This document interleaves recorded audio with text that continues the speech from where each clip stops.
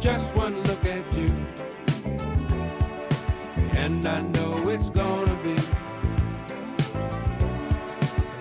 a lovely day.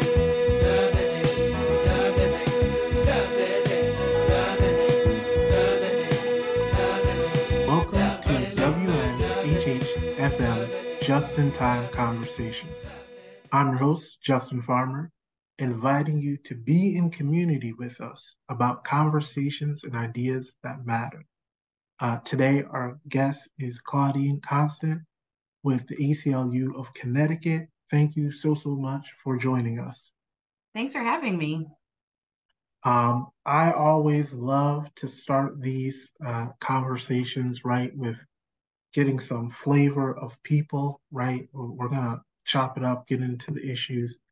But I always like to start with, like, what's a hot take, right? Like, what's something that is true to you that other people are like, nah, that's not a thing. But you know for a fact that everyone else is wrong and, like, they don't know what they're talking about. Whew. I don't understand the flavor of truffle oil, truffle fries, truffle anything. I feel like I'm eating dirt. I don't get it. People go bonkers over it, and it just doesn't make sense to me. I think it honestly brings down meals. I don't get it. I don't get it either. So maybe they're right. Maybe someone will tell us later that we don't know what we're talking about and that, it's a thing, but show me a truffle that I'll like. That's the hill I'm going to stand on. Show me a truffle that I'll like. Until then, I don't get it. I don't want them. that is a fire hot take. So you were at the ACLU. What is the ACLU? What do the alphabet letters give us? Yes. So we are, the ACLU stands for the American Civil Liberties Union of Connecticut. We are the Connecticut chapter of a national organization. There's an ACLU in every state, I believe. So oftentimes you'll hear us refer to ourselves as the ACLU of Connecticut because there is an ACLU of Massachusetts, ACLU of New York, ACLU DC, all of that. We are historically a civil liberties organization. So think about like your First Amendment, Second Amendment, Fifth Amendment, that kind of stuff. And in the stuff that doesn't really include Black people at the time of inception, but that's for another time. The fifth? No, it's not. But in the last maybe 5 years or so, as the notion of systemic oppression has become more mainstream and not just within the minds of the people impacted by systemic oppression, certain affiliates have started to understand and move towards a balance of a civil liberties and a civil rights concept. So you'll find, particularly with Connecticut, some of our legal cases have more of a civil rights leaning and also civil liberties leaning, but more of a civil rights leaning. And a lot of our policy work, so I'm in the public policy department, a lot of our policy work is really reflective of civil rights and making sure people aren't systematically oppressed. No, that is an important work. So that is in general ACLU. I know y'all are working on banning of police deceptive interrogation tactics for minors, and so can you talk us through kind of how y'all decided, hey, we're going to pick up this issue, and is it an issue? I think it is. I don't know, but like, tell us. Sure. So we are working on the bill that has been proposed this year around banning deceptive or coercive interrogation practices is called Senate Bill 1071.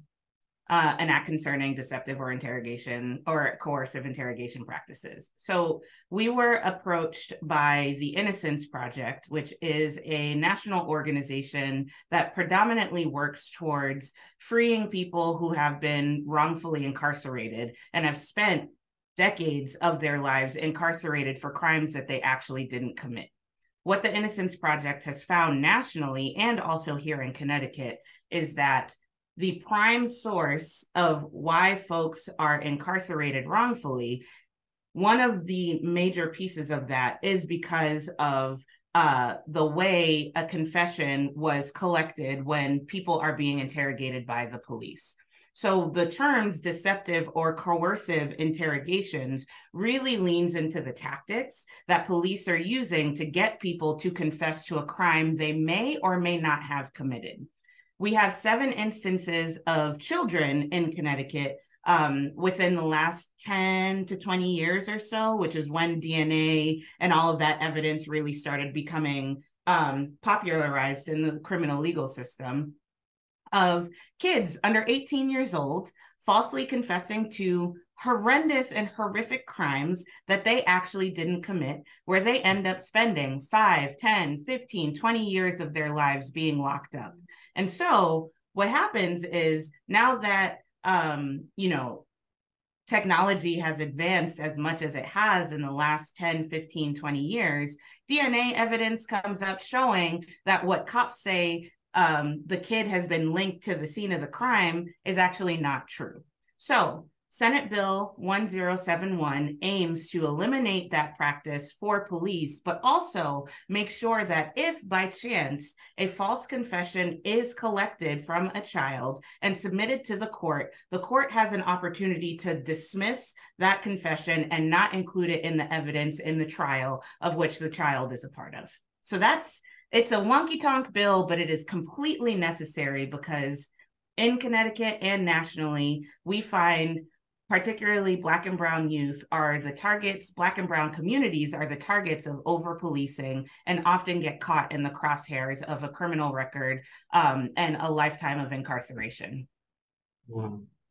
For those of y'all who are just joining us, you're listening to Just in Time Conversations, WNHHFM 103.5. I'm your host, Justin Farmer, with our guest, Claudine Constant. We were just talking about how there are people here in our own state, right? And we see examples of this all across the country who are juveniles who, right, admit to crimes that a lot of them, right, later on, you have the Innocence Project that shows that these people did not commit these crimes. And so, how has the reception been so far up in the legislature about this concept and idea? So this is the second year that we are trying to run this bill. It made it out of so there are multiple parts in the legislative process, right? So first, the bill has to be introduced to a specific committee. Then the bill needs to be passed out of the committee. And depending on who the champion of the bill is, it either goes to the Senate chamber or the House chamber.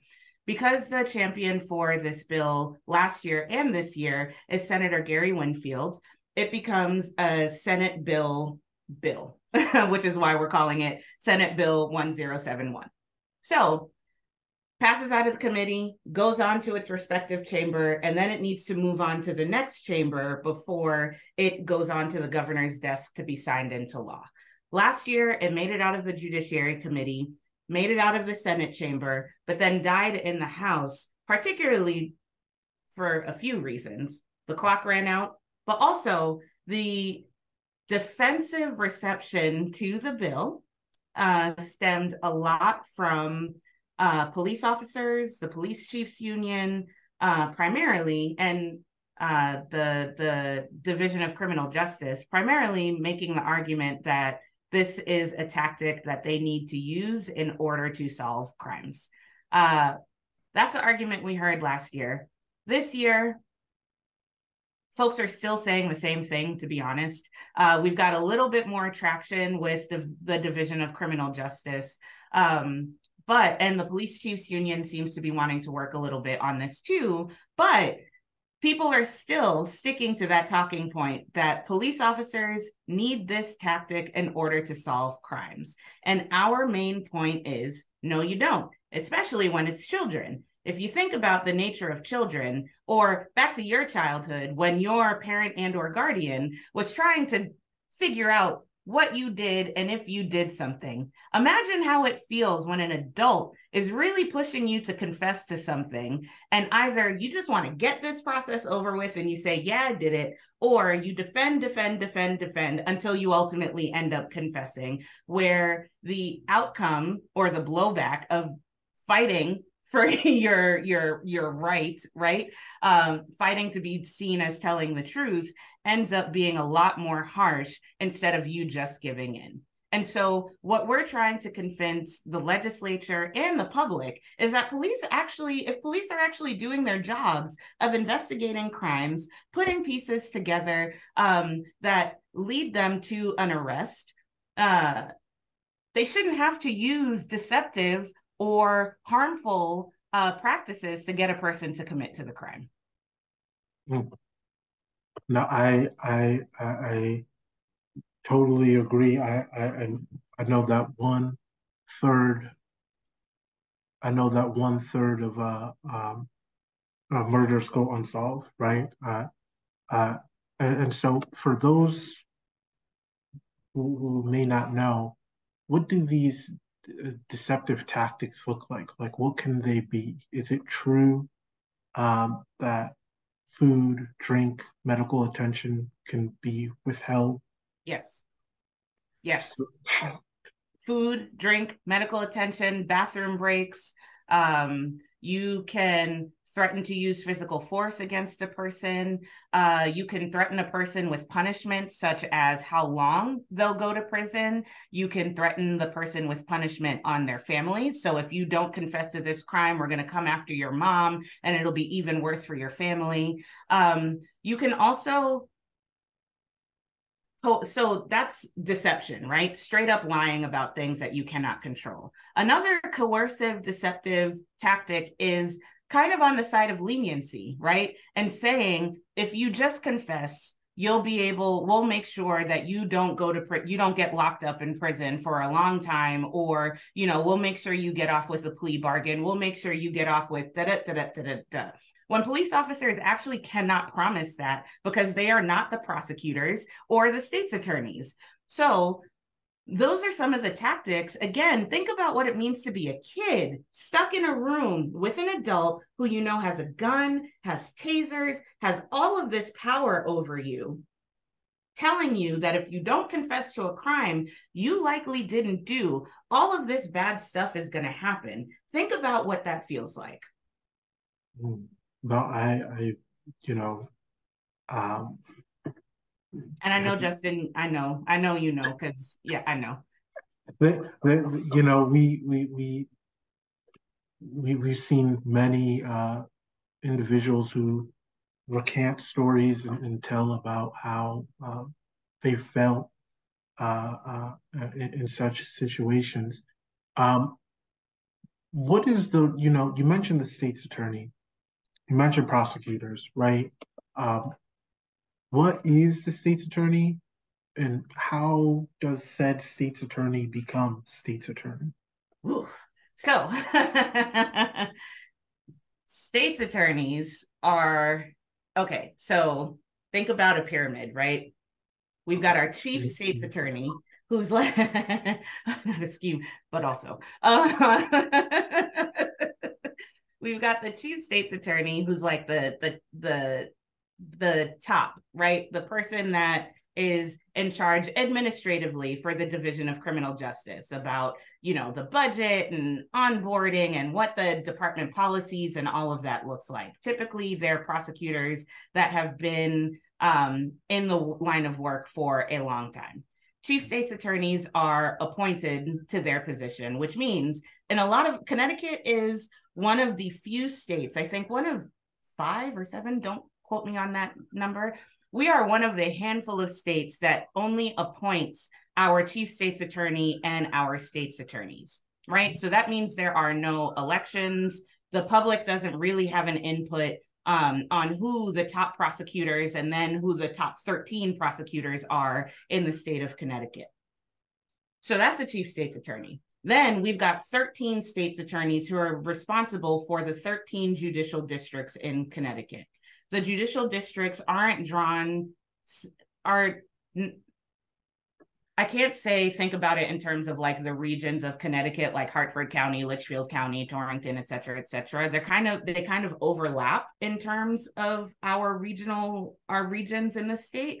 But there are 13 judicial districts that are responsible for a number of towns, and basically the criminal legal, all the happenings around the criminal legal system in that judicial district. So they're monitoring the courts, they're monitoring who is coming in, who is receiving a plea, whose case is being nollied, et cetera, et cetera, et cetera. The 13 state's attorneys are also only appointed and serve 8-year terms. 8 years in that position of head of one of the 13 judicial districts with no meaningful check-ins with any kind of supervision. I'll stop there because state's attorneys get me in my bag. So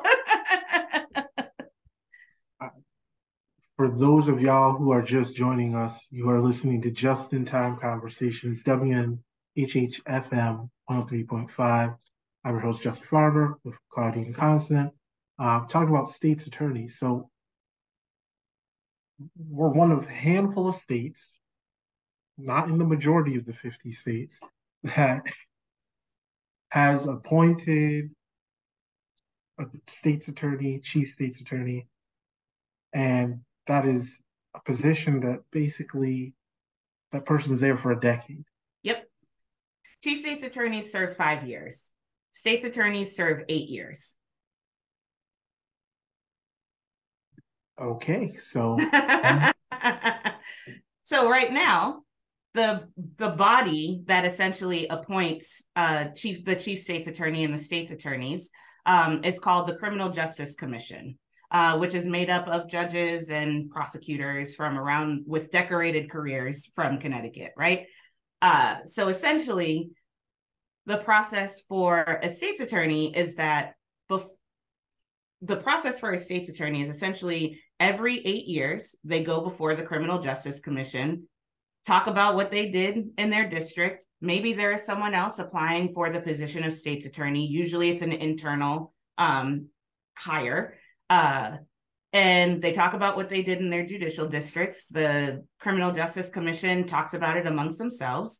And then a person is appointed to serve for 8 years. And prosecutors are one of the most powerful actors in the state of Connecticut, because every day they are making decisions about whether or not someone is going to carry the baggage and the collateral consequence of living with a criminal record.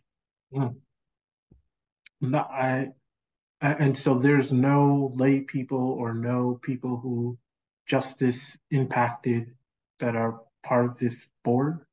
There is one person so the Smart Justice leaders and the Smart Justice program that the ACLU of Connecticut has been working with since 2018, which is a group of folks currently living with a criminal record in Connecticut that are committed to fighting to make sure that our state sees them as people too, because once a person has done their time, paid their debts to society, they return home and have to restart their lives. People are people are people are people, right? So they advocated to make sure that a justice impacted person, Dwayne Betts, made it onto the Criminal Justice Commission because a justice impacted voice needed to be heard about the decisions that prosecutors and state's attorneys and the chief state's attorneys had on people's lives. So there's one person. Out of how many people? 9, I think. Wow. Yeah. Okay. Well, so the state's attorney, they get to make decisions. This board appoints them. Who holds the state's attorney accountable? Technically, nobody. Technically, nobody. So the Criminal Justice Commission is charged with the duty of hiring, firing, and stepping in when a state's attorney has gone out of line. But currently in Connecticut state statute, there is no mandate for a state's attorney to appear before the Criminal Justice Commission outside of their 8-year reappointment hearing. So they serve 8-year terms with no meaningful guidance, no meaningful supervision, no meaningful check-in, which means in our 13 judicial districts, it is a black box of what is happening for those 8 years that a state's attorney is appointed in that term.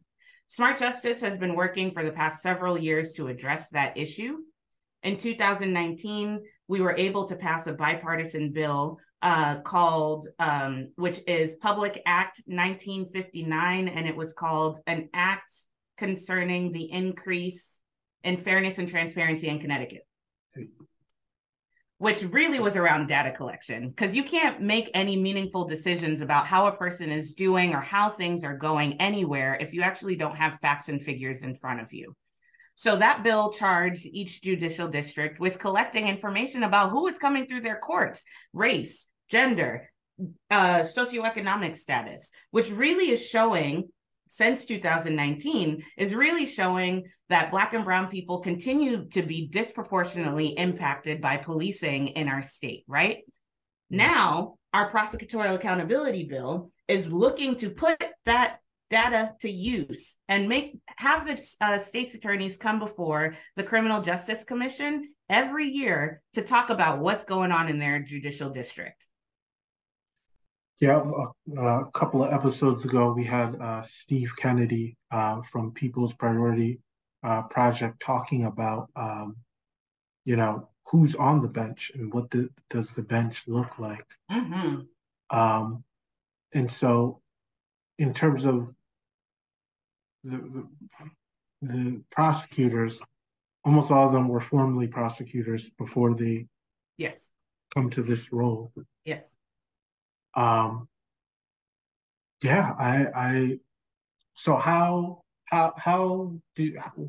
why should everyday people be concerned, right, about this? From my understanding and perspective, what you're saying is that these state's attorneys don't have to check in at all, and if they were asked to check in, there's no mandate that makes them. So they could literally say, I don't want to, and tell the commission to kick rocks until however long their term ends. Okay, so why I'm concerned, but why should everyday people be concerned? And then what could accountability look like? That's a great question. And so from our perspective, and if, again, you think back to interlocking systems of oppression, or just the bill I was talking about prior to this, the deceptive interrogation practices bill, right? Police and prosecutors, police and state's attorneys, those offices work hand in hand. Police can't have a case unless they're able to turn it over to prosecutors to do what they do in the courts, right?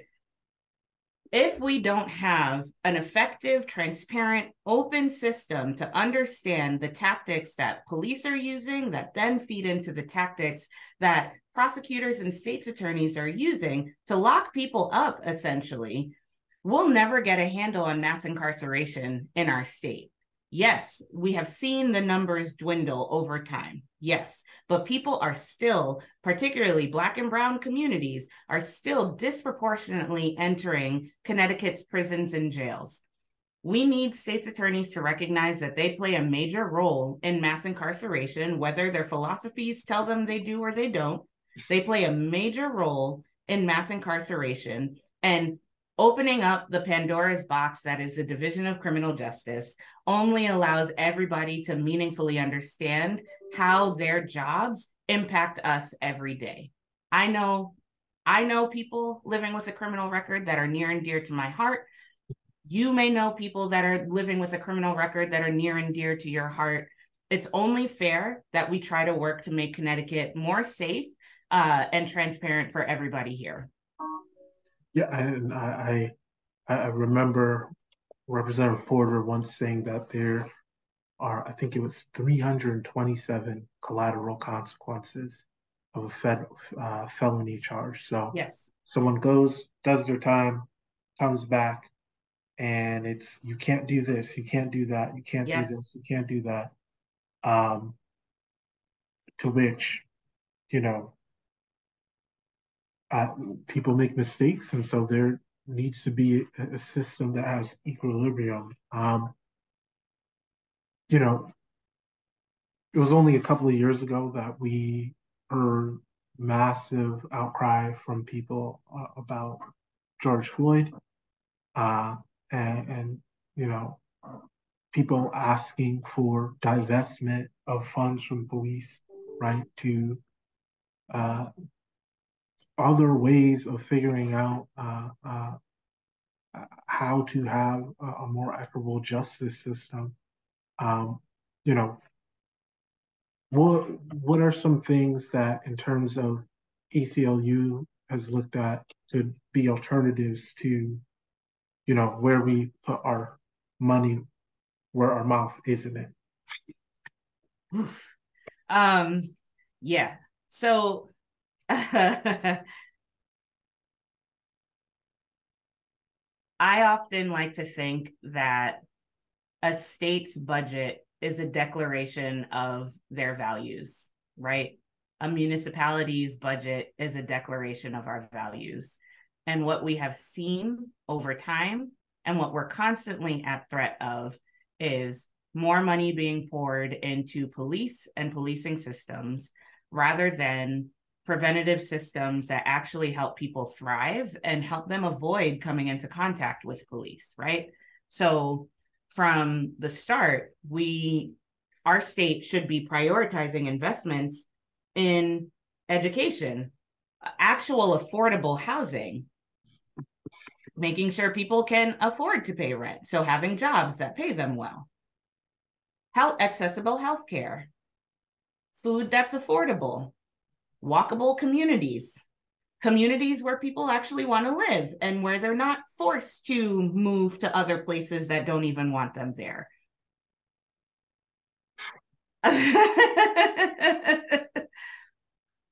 It's a hefty investment up front. But to go back to what you said about the collateral consequences and what people end up paying for the rest of their lives, what they end up paying for, what their families end up paying for, what the generations after them end up paying for, is a person who made a decision or made a mistake, probably because money was tight and they got to do what they got to do to make sure that ends meet. They get caught up in the system. They no longer can have access to quality housing. They no longer have access to higher education. They no longer have access to, well, we passed a bill last year to change that, but licensure, so they could become social workers to make sure people don't make the same mistakes that they did, right? So many doors close in front of you once you walk out of that courthouse or the prisons and jails with a criminal record. Investing in the systems that allow people to thrive, things for kids to do after school. I was recently having a conversation with a friend who has kids who are hitting 16, 18, and 20 years old. And they were trying to figure out, like, my daughter wants to celebrate their birthday, but like, I actually don't know where, like, what's available to an 18-year-old to go to that's not a bar and isn't like a youth rec center. What is available for people between the ages of 17 and 21 to do after school, after work, on the weekends? We're not investing in creating space where children can actually thrive and cultivate themselves. And instead, we continue to invest in police. No, for those of y'all who are joining us, who are listening to Just in Time Conversations, WNHHFM 103.5. I'm your host, Justin Farmer. Our guest, Claudine Cosnet of ACLU Connecticut. You know, I just what you were mentioning, I always think of dirt bikes, right? Everyone gets upset about dirt bikes. Everyone's just like, why are people riding in places where there shouldn't be It's dirt so bikes? cool. And I'm like, okay, I cannot name one major city that has a dirt bike park. Not one, right? And we all, because it's easy to say, don't do that, but I almost never see, you know, us building that infrastructure that you're talking about. What's the outlet, right? Like you can't tell what's the outlet. Where so what do we want them to do, right? Um yeah. Yeah, skate parks are hard to come by. The one in Hartford is constantly being, threatened to be Heaven Skate Park, which is a beautiful, beautiful place if you're ever able to go and check it out. But like, it's constantly at threat of being like overtaken by development but that's where all the kids go to hang out. Summertime's coming. That's where they go. Good trouble. What are some trends that the ACLU has seen concerning policing and or prisons that have shown alarms where y'all have started to collect data over the years on different things and have any things popped out where you've gone, we should So, look at this again. huh? Yeah, yes. So there are a couple of things, and this is more dipping into like the legal department and the work that they're doing. But I want to give a shout out to our legal department because for the last several years they have been working on a project called Project Flashlight, which is really a project meant to shine a light in the dark, dark, dark, dark place of policing and policing activities and where our money is in where our state is investing money into the activities of police, right? So, really paying attention to suits and settlements, how often municipalities are settling with individual police officers because of poor behavior, uh, the collective bargaining agreement. So, what cities are committing to pay for to cover, or the state is committing to pay for or cover. For police, like driving gloves and meal stipends and different things like that. From a statewide perspective, really continuing to push this narrative of training, training, training, more body cams, more of this stuff that's continuing to prove that we're not getting at the heart of the matter, which is police shouldn't be in very specific arenas. It should be other people that are showing up to very specific things. What else? Legislatively, thinking about, so you mentioned the police accountability bill that passed in 2020 after the murder of George Floyd and the uprisings of so many activists and organizers and community people that just demanded better from our state.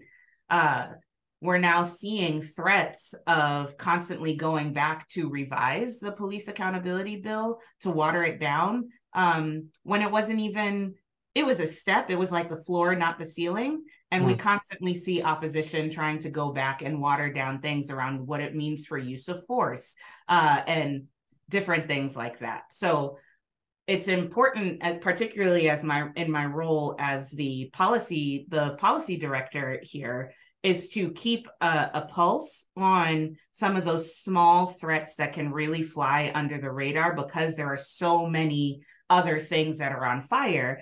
But if you're not paying attention to what's happening in the Judiciary Committee around rollbacks to very, very basic things, we can see Black and brown communities see the impact of that almost immediately. It was a couple of weeks ago that we had Barbara Fair talk about the ombudsman and how the ombudsman was supposed to be picked by this committee, and everybody was excited about this committee, and then they put 2 COs on it. To which, right, like, how do you have correction officers to correct what's going on with the correction officers? Police can't police themselves, and we keep trying to find solutions in which police are policing themselves. and we can shout it from the mountaintops that this is not the way. And Yeah, I I guess one question I want to ask is, um, in terms of this bill uh, for supporting, right, stripping away the ability to, uh, have these tactics. What can people do? How can people support? You know, where can people find that information? yeah, so a couple of ways. If you go to our website, acluct.org, and go to issues, you'll find our toolbox for SB 1071, which has a bunch of information about what the bill does, our fact sheet, and ways to get in touch with your legislator.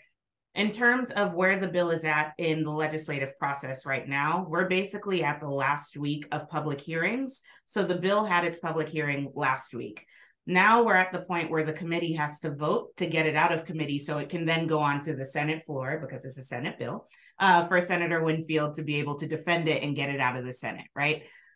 So now we're at the point where we're not only focusing on Judiciary Committee members, we're focusing on all legislators, because all legislators need to hear how critical and important this bill is for the state of Connecticut. So look up who your legislator is using the CGA website. Find out who your person is and just write them an email and say, hey, Representative Porter, for thinking about New Haven, right? Hey, dear Representative Porter, my name is so-and-so, and I just wanted to express my support and my concern for SB 1071, an act concerning deceptive interrogation or coercive practices. Please continue to vote in favor of this bill. We know Rep. Porter is in favor of this bill, but please continue to support this bill and tell your colleagues that they should support it too. Send. As simple as that. Hmm. No, I thank you. Is there any other things that you want to mention, talk about? Do the same for SB 1070, an act concerning prosecutorial accountability, because they are intrinsically linked and both focus on the front end of the criminal legal system, which is really stopping people from entering Connecticut's prisons and jails in the first place. No, I definitely appreciate your time. To those of y'all who joined us today, thank you for joining us on Just in Time Conversations, WNHHFM. Thank you to our guests, Claudine, Constant. Until next time, let us continue to plant the seeds of change so we can grow together. Thank you, Justin. Hey. Where the East Coast at? Where the West Coast at? Where the East Coast at?